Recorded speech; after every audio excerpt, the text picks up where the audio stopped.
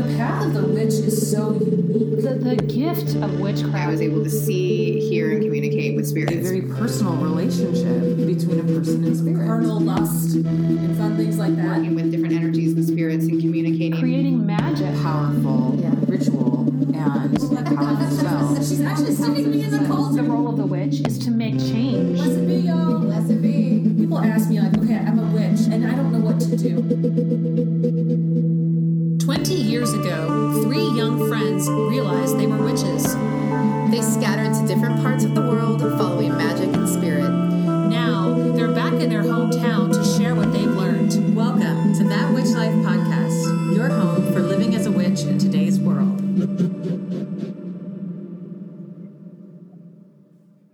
Hello, everyone, and welcome to That Witch Life Podcast. I'm Hillary. I'm your host today, and I'm joined by Courtney. Hello. And Kanani. Hello. My lovely co-hosts. Before we start this episode today, there are some things we want to say. First, we want to say that Black Lives Matter. It's really important right now to support and elevate our Black communities. What is happening to Black people is unacceptable, and there are many different ways to show support. Part of that is listening. There are organizations you can donate to. You can get out and protest. You can help educate other people. The important part is that we continue to hold and elevate the Black community, and that we continue to show our support in any way that we can. A couple of ways that you can support from afar if you are unable to support in person somewhere. One way that you can support is by donating to the Minnesota Freedom Fund. It is a nonprofit organization dedicated to ending mass incarceration while investing restorative justice. A lot of people are currently supporting this organization because they are also helping protesters with bail and to support protesters with legal support. You can also donate to Black Visions Collective, an organization dedicated to Black liberation and expanding the power of Black people through the Twin Cities metro area. Another organization is Reclaim the Block, which seeks to transfer funds from the police department to other areas of Minneapolis's budget that focus on community. These are all Minneapolis or Minnesota specific. In the coming weeks, we're going to share other opportunities to get involved or to donate to on our Facebook, Instagram, and our website. So keep an eye out there. But we would like to take a moment to have a moment of silence to hold our Black community and send them our love and support.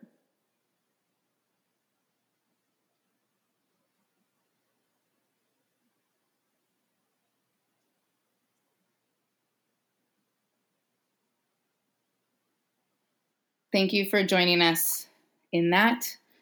And thank you to those of you who are out there supporting the Black community and helping to hold them and elevate them and support them in any way you can. How are both of you doing?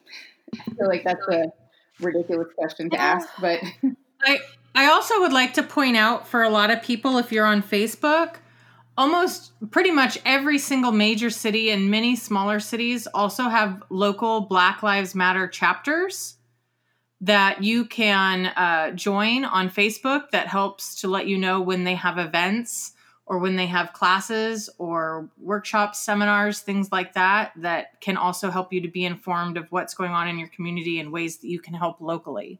Absolutely.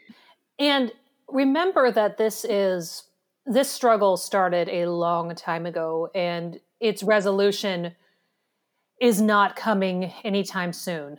But what I have encouraged people to remember is that take things one day at a time, do what you can today, and remember that maybe you can't be out there on the front lines because you're either not well, or you're too far away, or just your life circumstances, you are not able to risk arrest, and all of that is absolutely valid.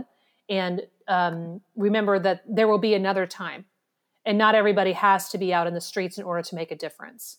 There are ways you can work virtually and maybe you don't have the money right now to donate to this cause, or maybe you just have $1, right?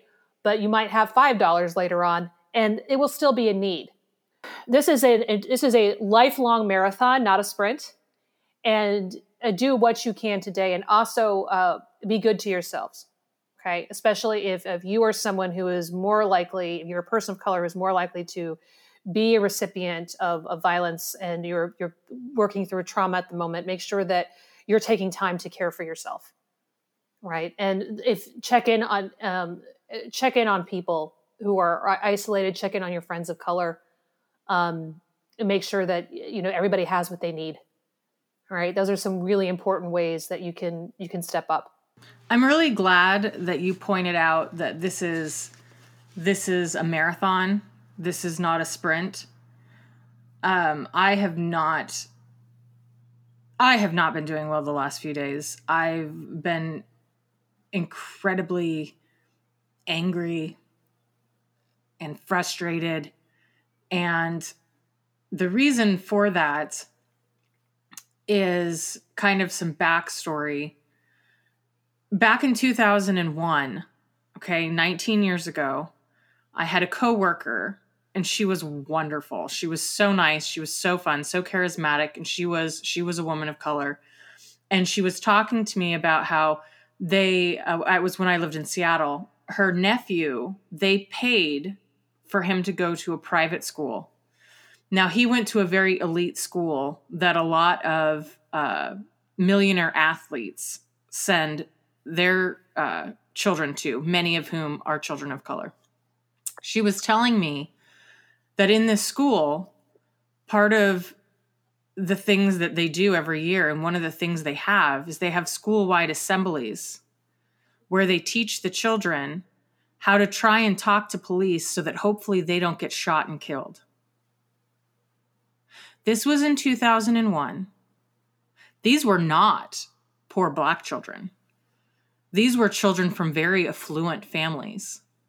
But that affluency was not going to help them if they were confronted on the streets by a police officer. And they were having to be raised and taught as children how they needed to behave, because they needed to behave differently, because there's a chance they're going to be shot and killed by a police officer. That was 19 years ago. And we're still here.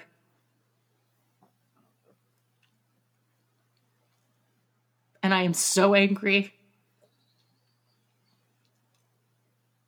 Because it's not okay. It is not. And it makes me what makes me the most angry is the people I see being silent. Because looking the other way is not an option. The consequences are too high. This is too important.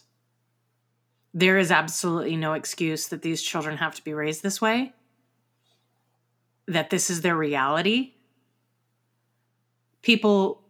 I would have never known that. That was not my reality. That is not my children's reality. That is not the reality of the majority of the people that I know. So people do need to wake up, and they do need to listen, and they do need to understand that your reality is not everyone else's reality, and this is not okay. And it is only something that white people can change. I think that's really important for us to remember that exact thing, which is that not all our realities are the same. And just because your reality is different than someone else's doesn't make their reality or experience invalid, less frustrating, less terrifying. So I think, as white people, for those of our listeners who are fellow white people, it's our job to make sure that we listen to Black communities, that we give them space to speak and not to speak over them, that we do the work to educate other white people,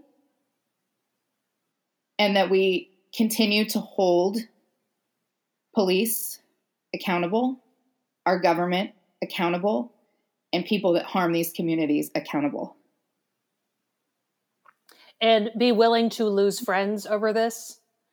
Yeah. Also remember, witches, we have always stood at the fringe.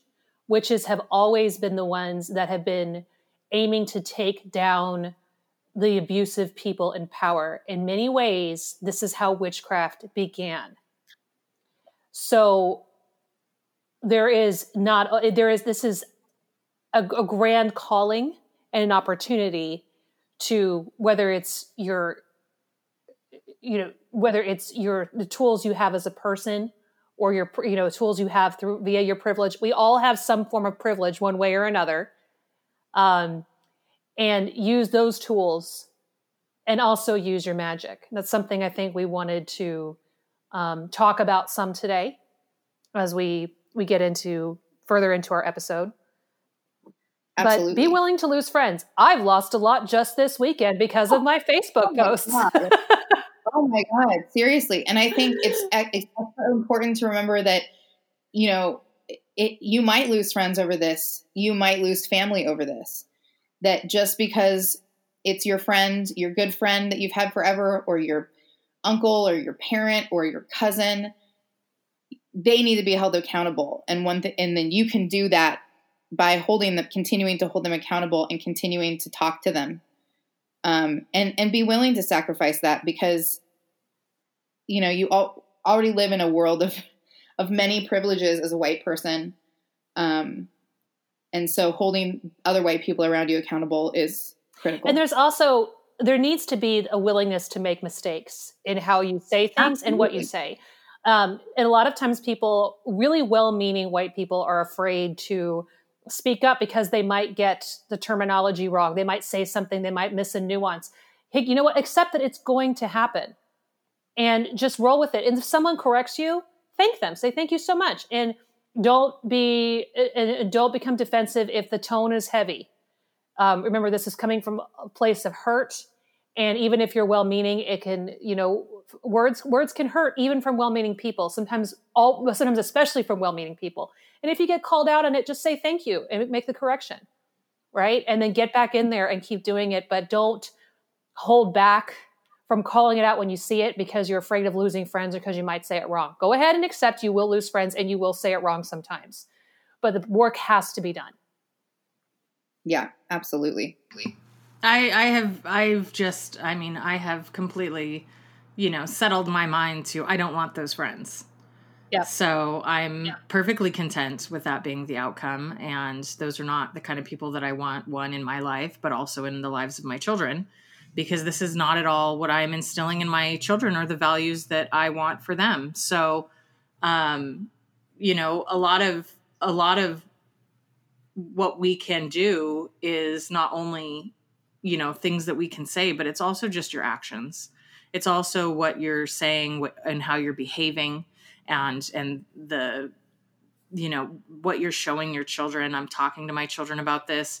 I am going to have us post a link to our website that lists a bunch of children's books. It was like 31 anti-racist children books. I've sent it to my children's school. We're putting them in the school library. I'm working to make sure that we have at least 1 or 2 copies of each of those books that the kids can check out. And it just talks about the plight of other people that the children may not understand. There's a lot of things that we can do to expose ourselves, to open our minds, to expose our children. And the people who are if you find out someone is adverse to that or unwilling to be a part of that, that should be a huge red flag of that is clearly maybe someone who does not need to be in your space, sharing your energy and around, no matter how painful that might be. So Courtney, I know we need to pull a tarot card for June, but I also know that you had some suggestions for full moon magic people can do coming up Friday, June 5th. Yes.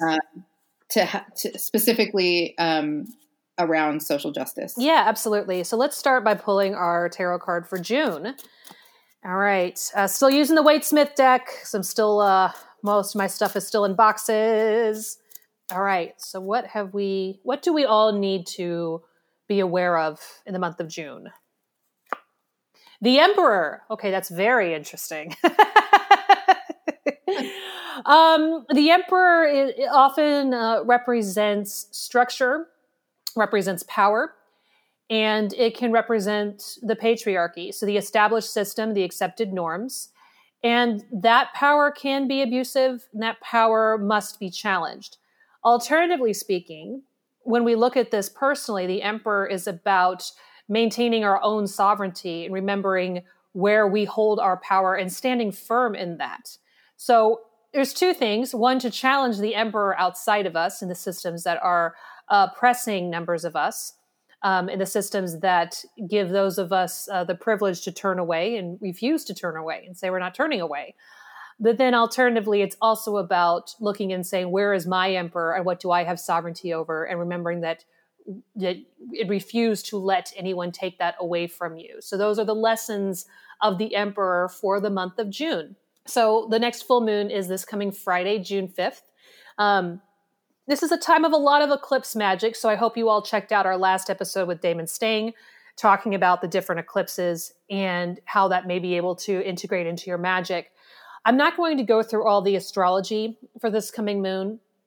What I am going to say, though, is that the full moon shines light into darkness. If you're out in the countryside, and I have been out in the woods in the middle of the night when there's a full moon, and it literally is as bright as day.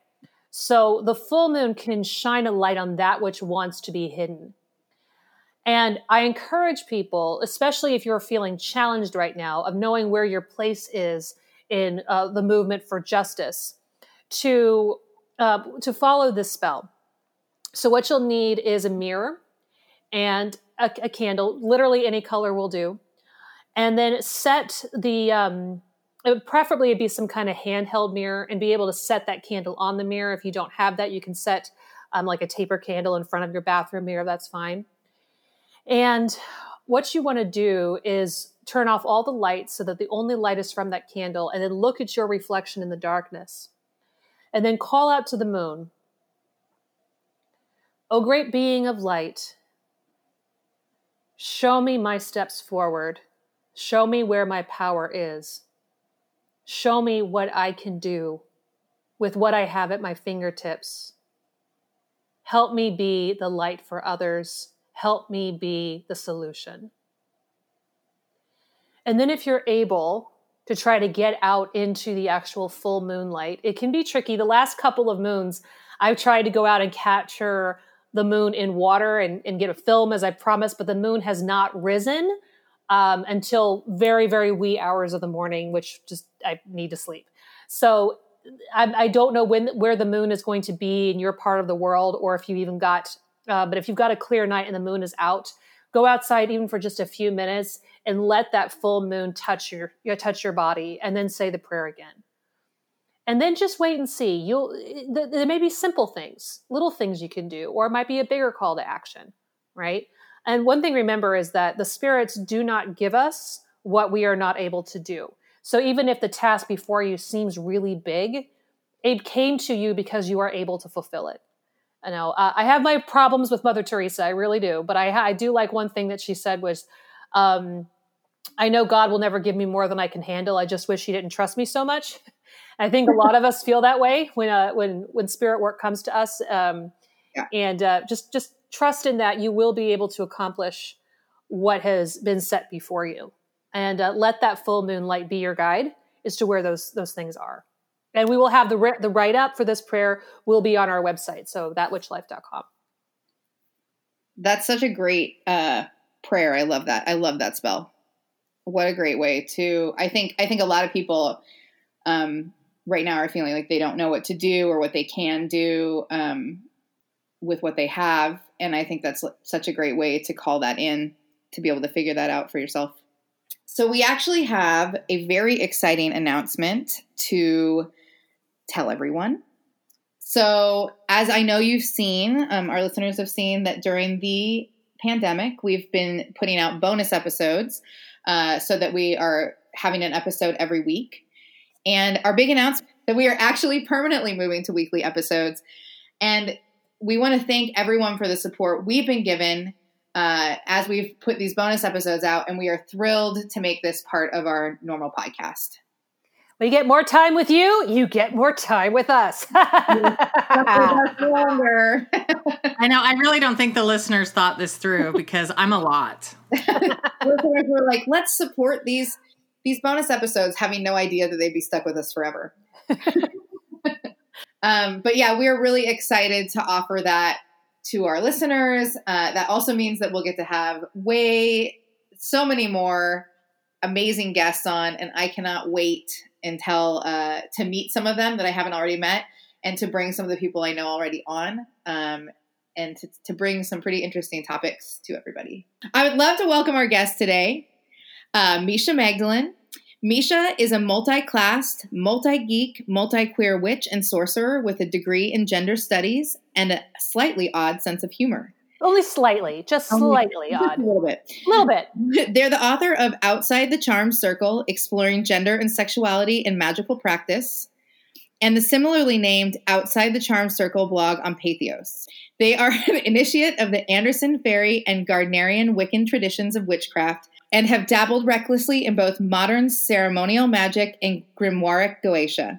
They live in the Pacific Northwest with their polymath partner and 2 adorably destructive black kittens who have a giant tower, right? Palace. They do. Yep. We were just talking about how I think my pets are the most spoiled in the world, but actually Misha and their partner hold a legitimate record for being the most spoiling of their animals of all time. These royalty kittens and their throne. We're just really thrilled to have you on the podcast today. Thank you so much. I am so delighted to be here. Oh my God, I'm going to tell a story about how Misha and I became friends. Oh God. Do it. Here you go, interrupting again. No, I have to tell a story because it's so funny. Okay, so like a long time ago, like 2 years ago, maybe 3 years ago, we were up at the Beyond the Gates Festival, which happens about every other year at Trout Lake Abbey in Southern Washington. And we were camping, and it was a bitterly cold night because the Columbia Gorge gets really cold in the summertime. It's so super cold. It was so cold. I don't think I ever have been that cold. Like my face was painful underneath that was the only thing that was exposed. And I was so cold. So we were sitting, I think you brought a space heater, didn't you? Is that why we came? No. This gets better. We were under a little 10 by 10 pop-up canopy, and it was, I think, like 8 of us, and we were all huddled around a plastic bin full of cookies with about 7 or 8 bottles of wine sitting on top of it. There was no heat. I remember heat. I remember warmth. It came from the cookies. and probably the wine. And definitely the wine. Oh my God. And I kept thinking I was going to go to this meditation. And then there was a certain point where I realized that was never going to happen. And we just stayed up all night long. And I think we cleared like 2 of those giant Costco-sized boxes of Cheez-Its. Yep. That is what happened. My pre-celiac days, and we just went in. And mostly it was me. And then a few months later, I was up in Seattle doing a book talk at an event, and Misha was there, and I'd been seeing online that Misha was so close to finishing her first manuscript, and then they said, yeah, all right, I finally done it. And I said, oh, I'm going to bring Misha a present. So I went to the grocery store and bought a box of Cheez-Its, and I put it in a really nice gift bag with like really fancy ribbon and paper. And when I saw Misha, I was just like, I really want to celebrate you because you finished your book, and I know how hard it is. And the look on their face was just so soft, and it's like, a gift for me? Why, thank you. And then they opened it and they went, God damn it, Courtney. and the best part is their partner walked up and said, oh, thank you. And just took the box of Cheez-Its and walked away. Just jacked the Cheez-Its and bolted. Just not even like Kanani, like grab a dash. They just grabbed it and went, nice. And they just walked off like, this is mine now. Oh my God. And that's when we knew we were going to be friends for the rest of eternity. Yep. There it was. It's so funny. And then they texted me saying that they were actually enjoying their Cheez-Its with a very expensive gin. They were like, yes. Oh my God. I believe it was Hendrix gin. So yeah. Oh my God. It was a classy evening. That's really, really funny. Yeah, Well, I mean, so that's how what do you pair with Cheez-Its? I don't pair anything with it anymore. But when I did pair it, it would be with whatever I can find. Usually red wine, though. I really liked red wine with Cheez-Its. I felt so classy. But I liked cheap red wine with Cheez-Its. I just wanted to stay in the same theme. Sure. You know? Which is why when you came to see me, I sent you away with really cheap wine and more Cheez-Its. I like Cheez-Its with cheese. There you go. Cheese and Cheez-Its, because I'm like, give me the cheese everything.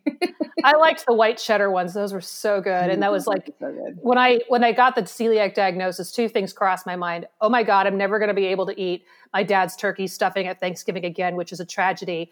And equal tragedy, I'm never going to get to eat a whole box of sharp white cheddar Cheez-Its ever again. Oh my God. The gluten-free ones just don't cut it. I mean, they're okay, but they are not the same. No, that's a tragedy. Mm-hmm. That's a fair. I know. Yeah, Misha was really sad when I told them. I was like, "This is what's happened." They're like, "Oh my God!" But so you were with me my last time with Cheez-Its, which I think is really special too. Yeah. I was just going to say, I'm delighted to have, had that moment with you, Courtney. I know. It's just like that I was able to pass it on. Anyway, whatever. What is wrong with me today? I am so full of chocolate. So many things every day. I need chocolate. Kanani is like quiet, and then it's like time to insult Courtney. La la la la la la la la la. And cue. The moment has arrived. Oh man. Okay, reel it in, children. Okay, Hillary. I'm going to turn this van around again. Misha, I have to deal with this all the time. I just cannot. Anyway, we are again really excited to have you here, and I have to say, I really loved your book. Thank you so much. I thought it was really amazing for a couple of reasons. As a queer woman myself, I thought it was really amazing to see a book written from such a well-worded standpoint about the experience that queer people have in magical communities, but also in how to as a guide in how to really find that within yourself to be your true authentic self. I think a lot of times we read books and articles that are really insightful and provide a lot of knowledge, but it doesn't always ask us to look deeper into ourselves. And I'm like, man, I wish I had this when I was younger, to start to have something to look at and when I'm trying to examine my own self and the feelings that I was having. So thank you for doing that for me and for queer communities, and also as a way to help educate the magical community in general. I thought it was such a well-worded book with so much insight, and had me thinking about things that even I hadn't thought of. so I really value that. One of the things towards the beginning of the book that I'm just going to read briefly that I found so validating was the section says, "What's in this book?" And it says, "My overarching thesis is that most modern forms of magical and devotional practice have valorized cisgender heterosexuality to the exclusion of all other expressions of gender and sexuality, and in doing so have cut themselves off from both the full spectrum of lived experience and a depth of magical practice." And I just think that is so true. I really do. That particular sentence has been the core idea at the heart of the book, basically from the very beginning when it started as the book originally started as a submission to an anthology that wound up getting turned down, as it happens. But I kept the submission and worked on it and added stuff to it, and it just kind of grew and grew and grew. And somewhere along the way, it became part of it became the writing sample that turned into my blog at Pathos, and it continued to grow and grow and grow. And eventually, Laura Tempest Zakroff was kind of like, you're writing a book, right? You're like, newsflash. Yeah, it's a running joke with me and Tempest that I blame her for the blog at Pathos because she and I were at Mystic South together, and we were hanging out with Ari and Jason Mankey. And in the midst of whatever conversations we were all having, Tempest's voice just sort of rung out clear above the din, and she was like, "Hey, Misha, you should totally write a blog for Jason for Pathos." And I went, and Jason swiveled on me in one of those hotel chairs and went, "Oh, do you write?" And I went, "Yeah, I've got a thing I could send you." And that was part of what turned into Outside the Charmed Circle. Which I must say is absolutely required blog reading. Yep. Because I'll just come out and say this. It's not that I'm a blog hater, but when you spend as much time writing and reading about witchcraft as I do, you don't always jump up and go read more blogs about witchcraft. But whenever Misha posts something, I'm like, click, gotta see, because they are not afraid to go in and really say the really hard truths about the problems with the witchcraft community. But it's always in a way that is firm, but not unkind.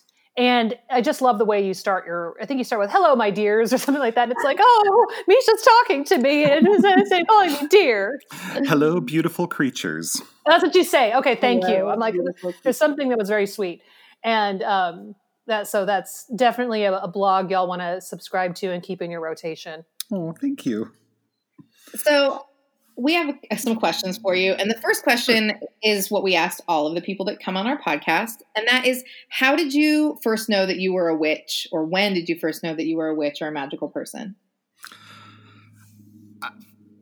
So this is one of those questions that I've been asked a few times, and I've always tried to come up with an answer that is both interesting and honest.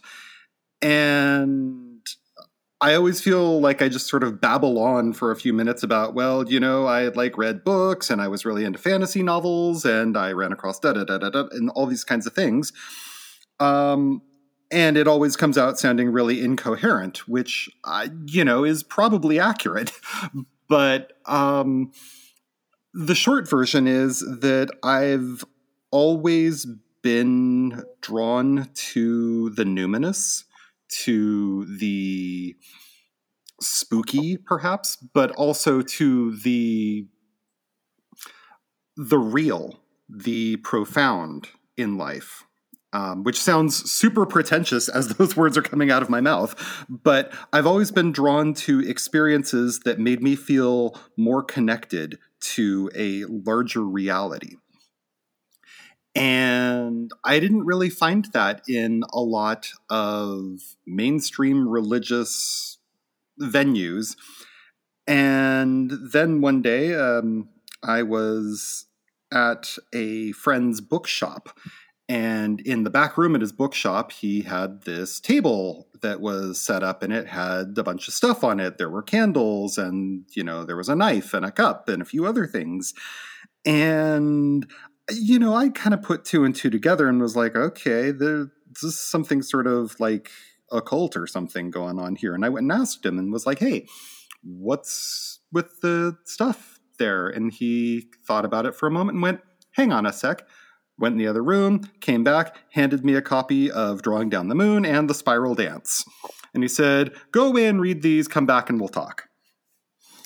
And that was when I learned that this draw to the numinous, this draw to a sort of reality that was bigger than the seen and known and visible, had a name or several names, and that this was a thing that people were doing out in the real world. And, I could do that too. And it kind of all unfolded from there. That's such a great story. I love that you're like, hey, what is this? And they're like, okay, honey, just read these books first, though. Right. Let's get you some vocabulary to work with. Okay, I'm going to need you to start here, and then we can talk more. I love that. And I'm really glad that you had that experience. I think those are kind of such pivotal experiences when, when we look to people for what is this? Or why do I feel this? Or I don't know what to do with this draw that I have to this. I'm really curious. Right. That those people provide resources that are really valuable. And for me, it was really formative because it taught me from the jump that magic, that witchcraft, not only was a thing, but it was a thing that existed in the context of other people. That it was a thing that existed in the context of groups and traditions, and not even in a formalized sense of I belong to the thus and such tradition, but in the sense that this is stuff that's done in relationship with other people and with the world around you. It's so I love hearing that, because so often we hear about witches saying what witchcraft does for them. But witchcraft, even if you're a solitary practitioner, witchcraft is somewhat of a communal act because it is based on what's going on with other people. Absolutely. And the environment around you. And you don't become a witch in isolation. You become a witch either because someone teaches you or because experiences you have either with the other world or with other people prompt you to take this path. So I really appreciate that you remind us witchcraft in context of others is really the fertile soil from which this grows. Absolutely. I also think Drawing Down the Moon is an excellent kind of first exposure, because a major part of the book and the telling of the story is the immense amount of differences between all the practices. It would be really amazing to kind of start out with that and know, it kind of, I think, can give people not so much the feeling of I have to do this right. Because you're just immediately exposed to the fact that there is a million different ways to do this. Absolutely. Getting kind of the 1-2 punch of Drawing Down the Moon and the Spiral Dance, I approached witchcraft from this just immediately with this understanding of, there's all different kinds of witchcraft. And, even things like what's called Wicca, there's all different kinds of Wicca out there, to say nothing of, things that aren't Wicca. And so there isn't a one true right and only way, which meant that when I started reading more stuff and ran across people who were like, there is the one true right and only way to do this, I went, no, there's not. Nope. Misha, how did you, as you kind of became part of this greater magical Wiccan community, how did you navigate gender identity and sexuality within a community that so predominantly heteronormative? Oh boy. How did you navigate that? I call it heteroborative. So true. Nice. Courtney, you're going to have to go sit in the corner now. No, I am not. No. I'm going to stand on the roof. I think when you're coming into that community as a new witch, when you're kind of starting to explore that community, how did you navigate that? That is a really excellent question, and the sort of flip answer is poorly. So when I first started practicing in the context of working with other people, I started realizing, this whole like boy, girl, goddess, god, male, female polarity thing is really super important to other people. So I guess I have to like learn to do that. And, I worked with that for a while as, my primary mode of practice. In the late 90s, I became an initiate of British traditional Wicca, first in a tradition called Kingstone, which comes out of the Central Valley of California, and then later as a Gardnerian. And I worked in this particular modality of praxis for a long time, but I was never super comfortable with it because there was this stress on not just polarity in the sense of active, passive, or projective, receptive, but specifically tying those to gender identity, gender expression, and gender roles. It's like, I'm fine with being projective or receptive, if we're going to use that language, but saying that means male and female, that's really squirrely to me. And it became increasingly squirrely the longer I went on. I, at one point, had a conversation with an elder of one of the traditions that I was in. And I remember, I think I actually wrote about it in Outside the Charmed Circle. I remember approaching this person and saying, hey, so what if, as a teacher, I have a student who comes to me, or a seeker who comes to me and wants to be instructed, and they're honorable and they're intelligent and they're devoted and they're every good thing that you would want in a student of the craft, and they're a trans person. And this elder thought about it for a moment, and then they said something that stuck with me for these many years. They said, I would never tell someone else not to teach or initiate that person, but I wouldn't be able to do it myself, because either they're the gender they say they are, or they're the gender they were born as. And one way it's perfectly okay, and the other way it's completely wrong. And I wouldn't be able to tell the difference, I wouldn't be able to tell which it was. Wow. And that was probably the beginning of the end of my time in Brit Trad Craft, until relatively recently, actually, but that's a different story. Basically, I went away from that conversation and was like, I don't think that there's a place for me in this craft the way it's practiced. And that's how I ultimately wound up circling and eventually landing in the Anderson Fairy tradition, which is extremely queer and extremely comfortable with fluidity of gender and sexuality. And that's not to say that fairy is better than Gardnerian craft or something. They're very different. And I'm happy to report that here in 2020, there are an awful lot of Gardnerians who are really comfortable with queer and trans people being part of the tradition. This is actually something we were just talking about, is that I know a very excellent non-binary priest in the Gardnerian tradition. And so it's one thing I'm hoping we'll have them come on the show at some point and talk about their experiences and what that means. It's such a tradition that's built on so much of a binary praxis, so to speak, right, that there are now priests who don't identify in that spectrum and are still being able to find a lot of fulfillment and satisfaction within that work. Yeah, and I think what's going on in the Gardnerian community around issues of gender, especially as, our traditions are kind of a microcosm of the broader culture in which they are ensconced, of course.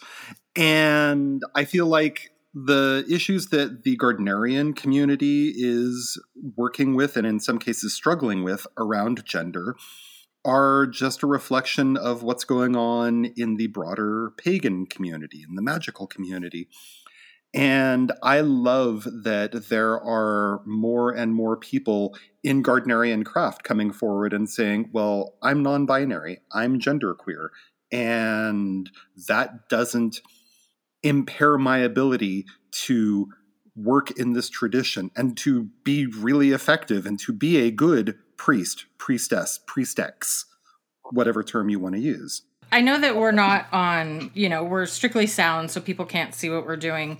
But with, all the stuff and me going crazy, I picked some homemade lavender from my patio, and I've got it shoved up my nose right now because I'm so agitated when I hear about things like this. I've just got a sprig of lavender up each of my nostril because I'm just inhaling as strongly as I can just to calm me down. Calm me down. So, as you obviously navigated this within the community, what led you to find the connection between magic and gender or sexuality and how did those things intersect, and how do you feel that they elevate each other? So,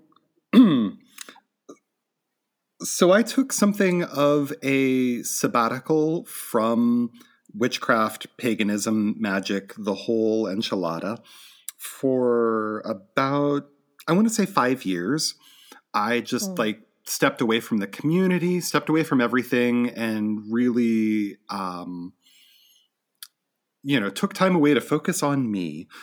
And then my partner and I started slowly re-engaging with things. We went to some events, met some people. The first event we went to, we met Tempest. And as I said, I blame Tempest for everything. So through her, we met a whole bunch of other people, and it was great.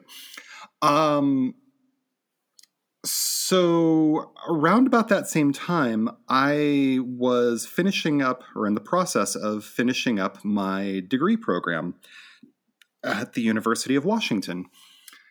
And I got my degree in gender, women, and sexuality studies. So I spent a couple of years really immersed in feminist analysis and queer theory and thinking about, literally everything through this lens, watching movies and going, feminist analysis on this movie. And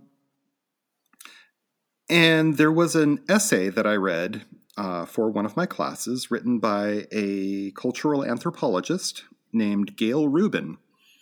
The essay is called Thinking Sex. And in there, she posits this frame for looking at what we do and don't find acceptable or desirable or okay about sexuality in our culture. And basically, there's all the stuff that's inside the charmed circle, which is, monogamy, heterosexuality, missionary position, sex. And then there's the stuff that's in the outer limits, the stuff that is, if you'll pardon the term, outside the charmed circle.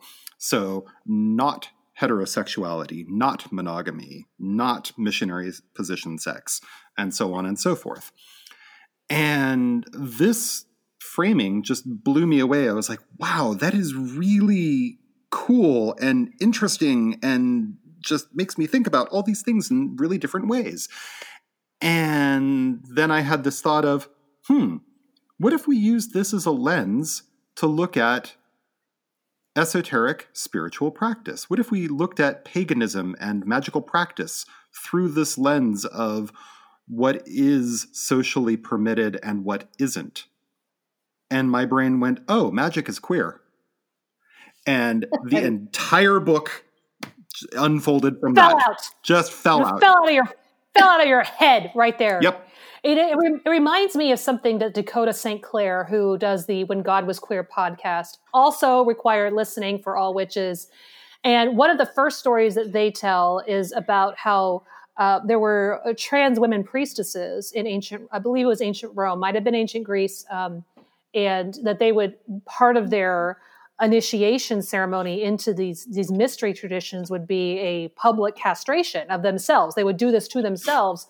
And then basically fling their parts out into the gathered crowd. And if you were hit by one of the pieces of the priestess's body that she had cut from herself, you would, receive many, many blessings. And then also, I think if it hit your place of business, you would be required to care for her while she was healing. And Dakota, if you're listening, I know I'm screwing up a lot of the details here. I apologize. I will direct people to the episode where they could get all the details correct. But anyway, it was under the impression that the gender non-conforming person or the trans person or basically essentially the queer person was the keeper of the magic. And that was part of, not just in the ancient Greek and Roman cultures, a lot of different cultures this is the case. So this is not something new that Misha is tapping into. Oh, no. This is actually something very, very old. Oh, yeah. But it's very old, and it is all the world round. Thomas Prower wrote Queer Magic, looking at LGBT plus spirituality from around the world. Queer people have always been magical, where, we haven't been pariahs. In some cases, both. I have joked with people that the premise of my book is basically John Waters with a cigarette going, everything you love is queer. Deal with it. I love John Waters.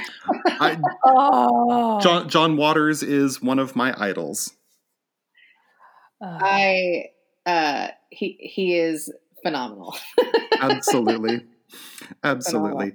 But yeah, I wrote Outside the Charmed Circle because I was seeing all the ways in which all of this stuff that we do is queering spirituality in the way that being trans or gender nonconforming or genderqueer is queering gender. I think it's really, when I was reading the book, but also just hearing that epiphany you had that queer is magic, it was like such a powerful thing for me to read. Like, I've always, obviously when you're first figuring out that you're queer, there's a lot of questions, but once I realized and identified as a queer person, I really embraced that. But I think that I never put two and two together about how that affects magic and my magic in my practice.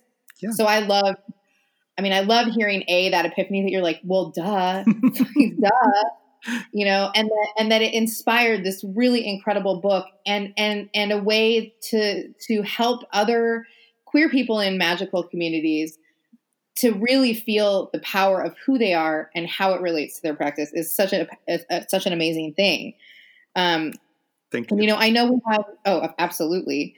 Thank you. And I know we have listeners that are probably in that space for themselves, struggling to navigate being a queer person in their communities. Is there any advice you can give them for people that are there? I know we don't have 17 hours. I feel like it's a brilliant. Misha lowers the shades and locks the door. How much time do we have? Here's this question. Now do it in 5 minutes. No, I'm just kidding. Oh yeah. Totally. In 30 seconds or less. 30 seconds or less. Go. So when I turned in the manuscript for Outside the Charmed Circle, the first draft, I wound up in a conversation with my editor, Heather Green, who was marvelous and wonderful. And at one point she said, so who do you see as the audience for this book? And I said, well, I feel like there's kind of two audiences. Because on the one hand, I really want this to be a resource for cisgender, heterosexual pagans who don't get queerness and don't understand transness and are kind of going around, really sort of clueless about these things and who really want clues. But on the other hand, I really also want to write the book I wish I'd had when I was a 15-year-old queer baby witch. And Heather said, write that book. Write that book. That is where your passion lives. You write that book and the cisgender heterosexual people who need it will find it. But so in a sense, all of the advice that I have is kind of there in the book. Not to be like, well, just go read the book and that'll solve all your problems. No. The best advice that I can offer is to work out for yourself who you know yourself to be, who you authentically are. And when you know that, don't let anything take that from you. And kind of paired along with that, it's okay to not know, and it's okay that changes over time. My sense of who I am has changed drastically and dramatically over the course of my life, which doesn't make any of the things that I was at previous points not true. But, there was a point when I thought, oh, sure, I'm fine being straight. And then it's like, no, I'm really not. That's just not who I am. It doesn't make who I believed myself to have been a lie. It just means my understanding of myself changed over time. And if our understandings of ourselves and our lives, if our experiences don't change who we are, what are we doing? We may as well be playing Xbox. Exactly. I mean, I think that's so true. And I think that, we owe ourselves that, grace to say, like, we change. I mean, like, all of us, I personally have changed so much, so dramatically in my lifetime.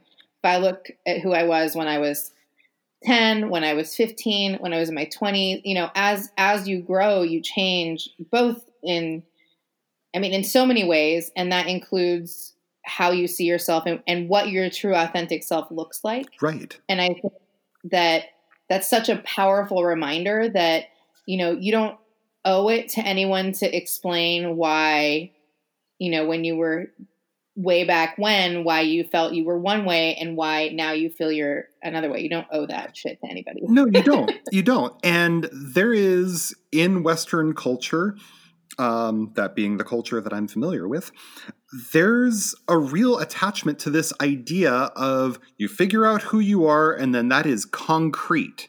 That is an absolute and it stays that way forever. And lived experience suggests that's just not true. There are things about me that have always been true and will likely always be true. I love books. I love cats. And, but there are things about me. Cheez-Its! Cheez-Its! You love Cheez-Its! I love Cheez-Its so much. I do. The one true Cheez-It. But I also, I think that in the queer community, there's also a lot of pressure to figure out where your queerness lies and then to clutch onto that and say, yep, here it is. And it is perfectly hermetically sealed and doesn't change. There are no smudgy edges to it. I am this particular kind of queer and that will never change. And I mean, I know that's not true just looking at myself and my friends. Like, people change over time. And so, I've had friends who were, I am straight. Okay, actually, I'm bi. Actually, you know what? I'm really just into, people like me. And I think that we need to be more comfortable letting people be who they are. Even if that who they are is, I don't know what's going on. I just got here. I'm trying to figure this out. Thank you for that reminder. I think that that's also a really good reminder that, like, we don't have to have it all figured out all the time. And it's one of the things that I've been struggling with, like, since I've moved back to Portland. And it's not, it's that when I left Oregon, it was like, I'm going to be a star in the theater. And instead I became a big, crazy, loud witch. And there's been I don't feel like there's anybody who's put this on me but me. But coming back to the people who I used to know before I left, there's a sense of, do they think I'm a failure? Do they think that I've gone nuts? Do they think I've wasted an opportunity because I'm doing all this loud, brazen witchcraft stuff? And I think that hearing you as the reminder, Misha, that we have to give ourselves permission to change. Yeah. And especially as you're exposed to different experiences and different people, that maybe you just had no idea this was in you because you didn't know what it was. And then suddenly you see it outside of yourself and you go, actually, that is me. I didn't know it because I didn't know what that looked like. It's, right. to compare things to food, because that's what I'm going to do for everything. It's somebody once said to me, how can you crave sushi if you never tasted it? How do you know that's part of something that you love, or it's part of what you need for yourself if you never had it? And suddenly you do experience it and you go, wait, that's me. I love it. Here's this piece of myself I didn't know was missing. Yeah. Mm-hmm.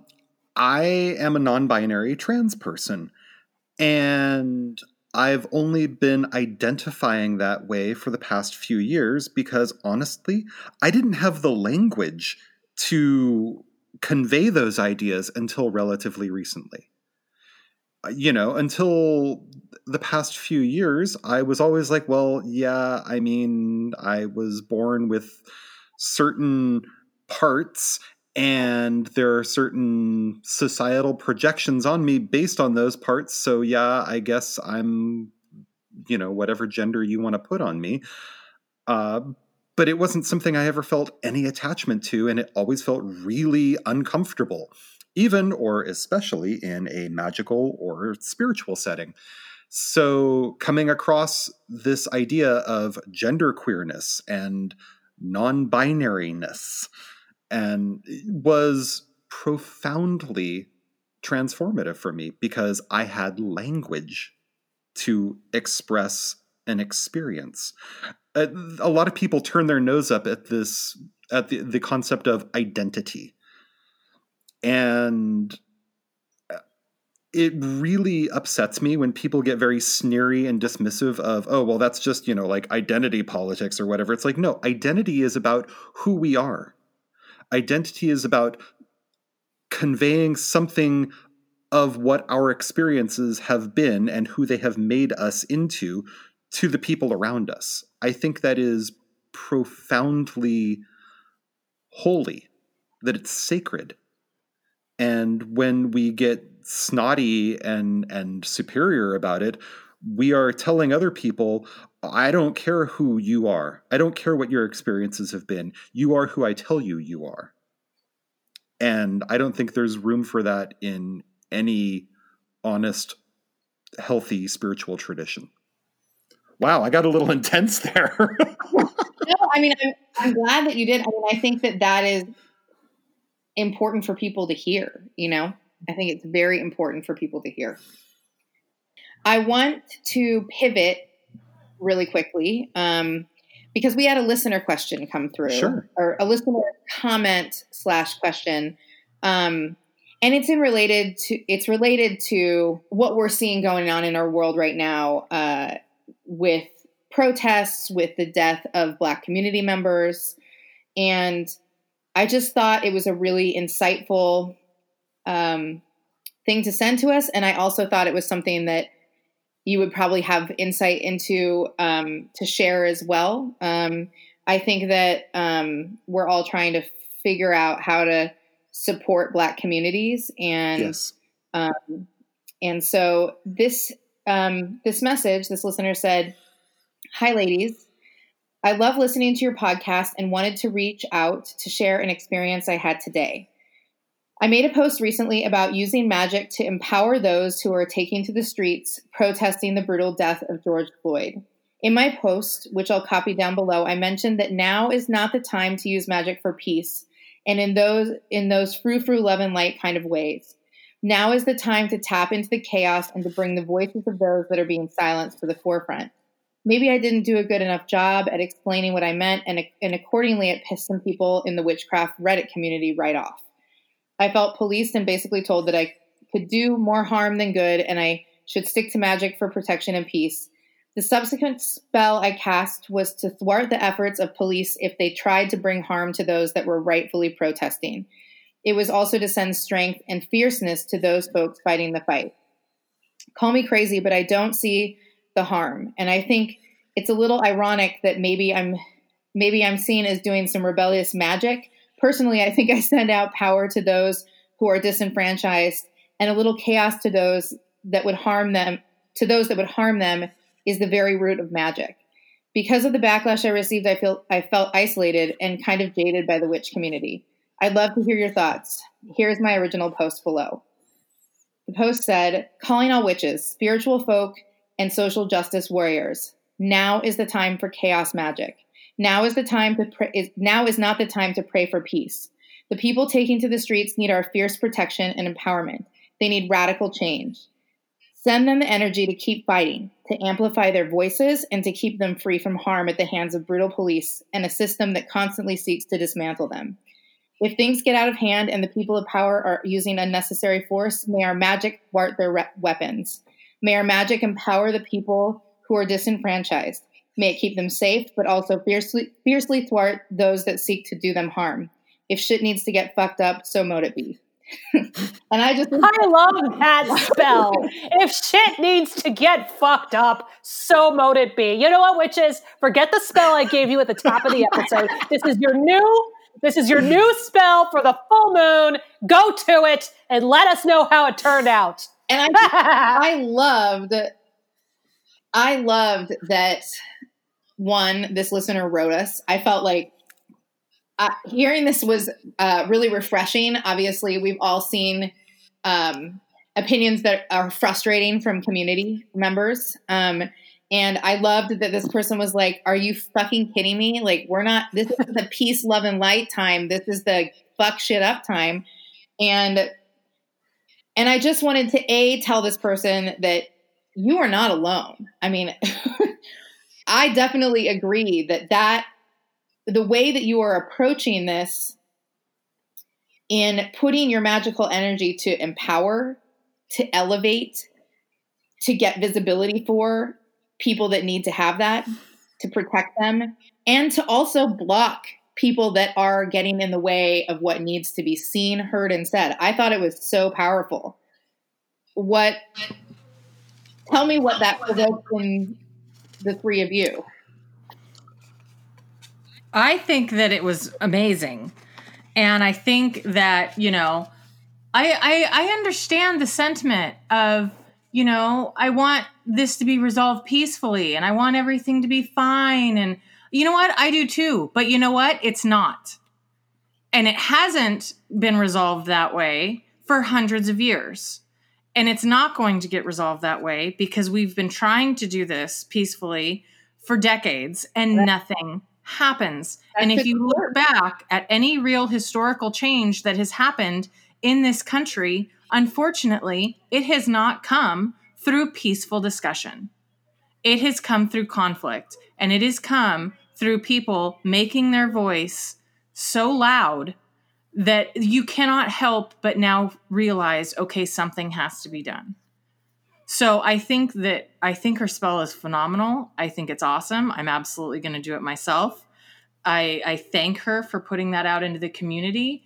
And it makes me sad that so many people still feel the need to bury their head in the sand and act like we aren't where we are. Because the reality is we are where we are and we're where we need to be. And so I think it's tremendous, and I understand. I've seen the same kind of nasty feedback from things that I've posted, and I think of myself and I think of my children, and I think someday they're going to ask me, Mom, what did you do when this was happening in history? And I want to be able to say, I did what I could do, and I stood, and I understood the reason behind what was happening, and understood the fact that I don't understand what they're feeling and what they've gone through, and that I can just be a voice to advocate on their behalf and hope that they'll be proud of me and know that I will have been on the right side of history. I think, and I'm very careful saying this because there's a lot of nuance there. And so I just want to say this up front, that I don't want to call Haitian voodoo witchcraft because I don't think that is my label to give to it. But I do think it's important to know that there are a lot of people that believe that the Haitian Revolution was helped by working with the spirits to overthrow the French oppression, the French colonization, and French rule. So again, I'm saying that because not every indigenous tradition appreciates the term of witchcraft, so I'm not applying that there. But what I take from that is sometimes the work we do with our spirits and the work we do with our faith it requires us to, that not everything can be resolved peacefully. And sometimes encouraging peace is the tool of the oppressor itself. Richard Nixon is said to have been putting the Carpenters on the radio because their music was all happy and light as a way of subduing the unrest in the United States. And that's not true peace. That is just more silence and more oppression. So witchcraft has always been a tool to thwart the oppressors. And so the idea that it shouldn't be is wrong. One other story I can tell is I was teaching a class on ethical witchcraft and ethical magic, whether or not that this is, when do you need to like pull out a curse? When is it actually really more ethical to curse than to not? Content warning about child abuse. There was a woman who heard that a man in her community was sexually abusing children. And she was trying to figure out how she could help. And she'd done all the usual channels, alerting people, warning people, doing this and that and the other, whatever. This man still had access to small children. And so she cast a spell saying, if he is in proximity to a small child, and if he is going to do something to this child that is abusive to this child, something needs to happen. Somebody comes, he, slips and falls, something interrupts it so it can't happen. Well, that man had a heart attack not too long after that, and he was alone with a child when it happened. So I dare anyone to say that what she did was unethical, right? And so it's for some reason, when it comes to matters of the police or matters of the government, people are more like, no, don't do that. But what people are doing is exactly what this woman did, is interrupting the potential harm that is coming to someone else. And that is not just ethical, it is required of witches to use magic when necessary to thwart oppression and injury toward others, because that actually prevents more harm. If all of our stuff is about do no harm, well, there's also a lot of work that has to be done to prevent it. So off my soapbox, over and out. So it's been my experience that a lot of folks in the pagan, polytheist, magical occult communities, especially folks from, let's say, certain demographic backgrounds, white people, have a tendency to want to see magic as being synonymous with like prayer or meditation or the power of positive thinking, good vibes only. And these folks, in my experience, are often made really deeply uncomfortable by the suggestion that magic isn't any of those things. Or rather, that any of those things can be magical, but magic itself is something really different. Magic is about creating a change in the universe. Magic is about making shit happen. That's what it's for.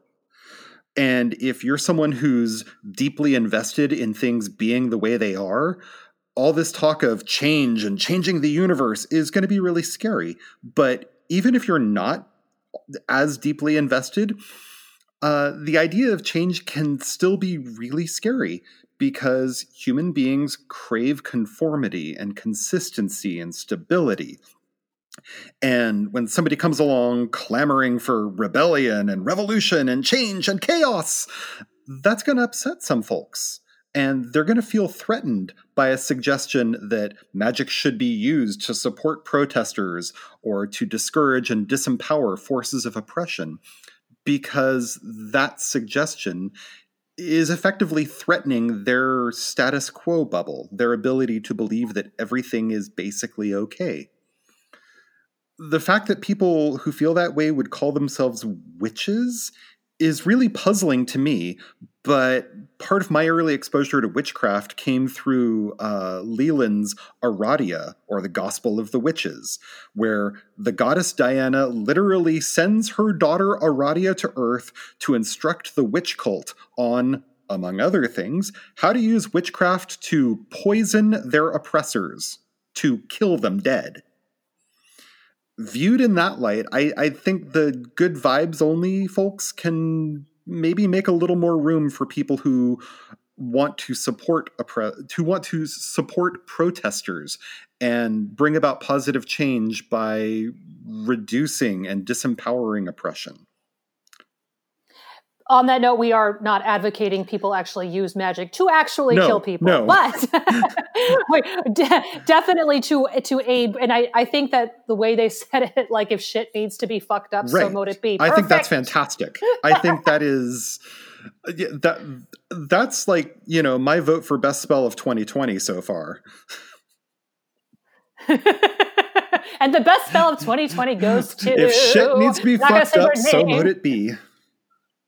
I hope this person has a blog somewhere. I messaged them and was like, hey, we're going to be talking about, thank you so much for this message. We were so inspired by what you said that we're actually going to be talking about it on our podcast. And you're not alone. Like, we just love everything that you just said and agree wholeheartedly. And they were so excited. It's a fantastic question. So Courtney, you wanted to mention a cause that we are supporting for June. Yes?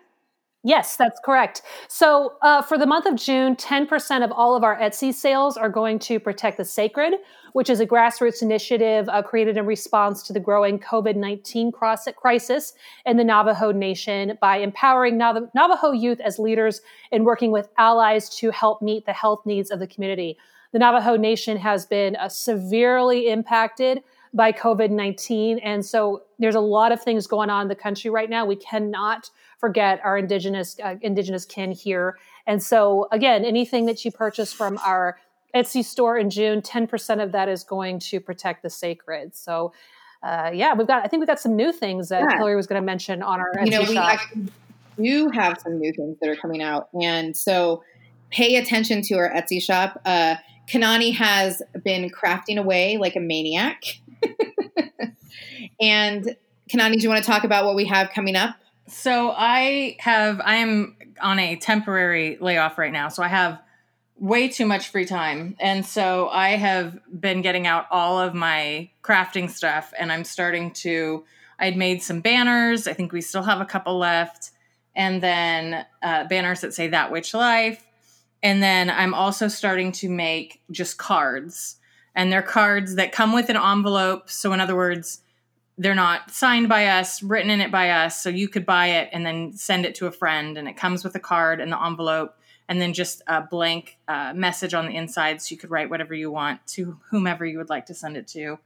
We already have new... Dear friend, if shit needs to be fucked up, so mote it be. Exactly. So we have new ones that are coming up right now, actually new cards. And then don't be surprised if every few days I'm throwing more up on the Etsy shop, because this is what I'm doing now to stay sane and keep my hands busy. So, well, Misha, thank you so much for joining us today. It's been really lovely having you on the podcast. Thank you for your insight and guidance. And for those of you that haven't read Misha's book, get your ass and go and buy one. Where can people find you, Misha? People can find me hiding behind a cup of coffee somewhere in the Pacific Northwest. So that's you and over a mask. Yeah, that's me hiding in the corner. No, Kanani, that's your reflection in the mirror. It's all the same. You can find me on my website at mishamagdalene.com, and from there's links to my Pathos blog and my Twitter account and my Instagram, both of which are at Misha Magdalene. And my book can be found from the Llewellyn website or your online bookseller of choice. Or your friendly local pagan-y, occulty bookstore can probably get it for you. Brilliant. I highly recommend it. I loved the book. So please go out and read it. And to our listeners, thank you for staying with us today. To the Black community, we see you, we hear you, and we will continue to support you in any way that we can. And we totally support fucking shit up. So mote it be. So mote it be. So mote that shit. People. So mote that be. Join us on the first and third Mondays of the month for magical tools, tips, and stories about living as a witch in today's world. Find us at thatwitchlife.com for archived episodes or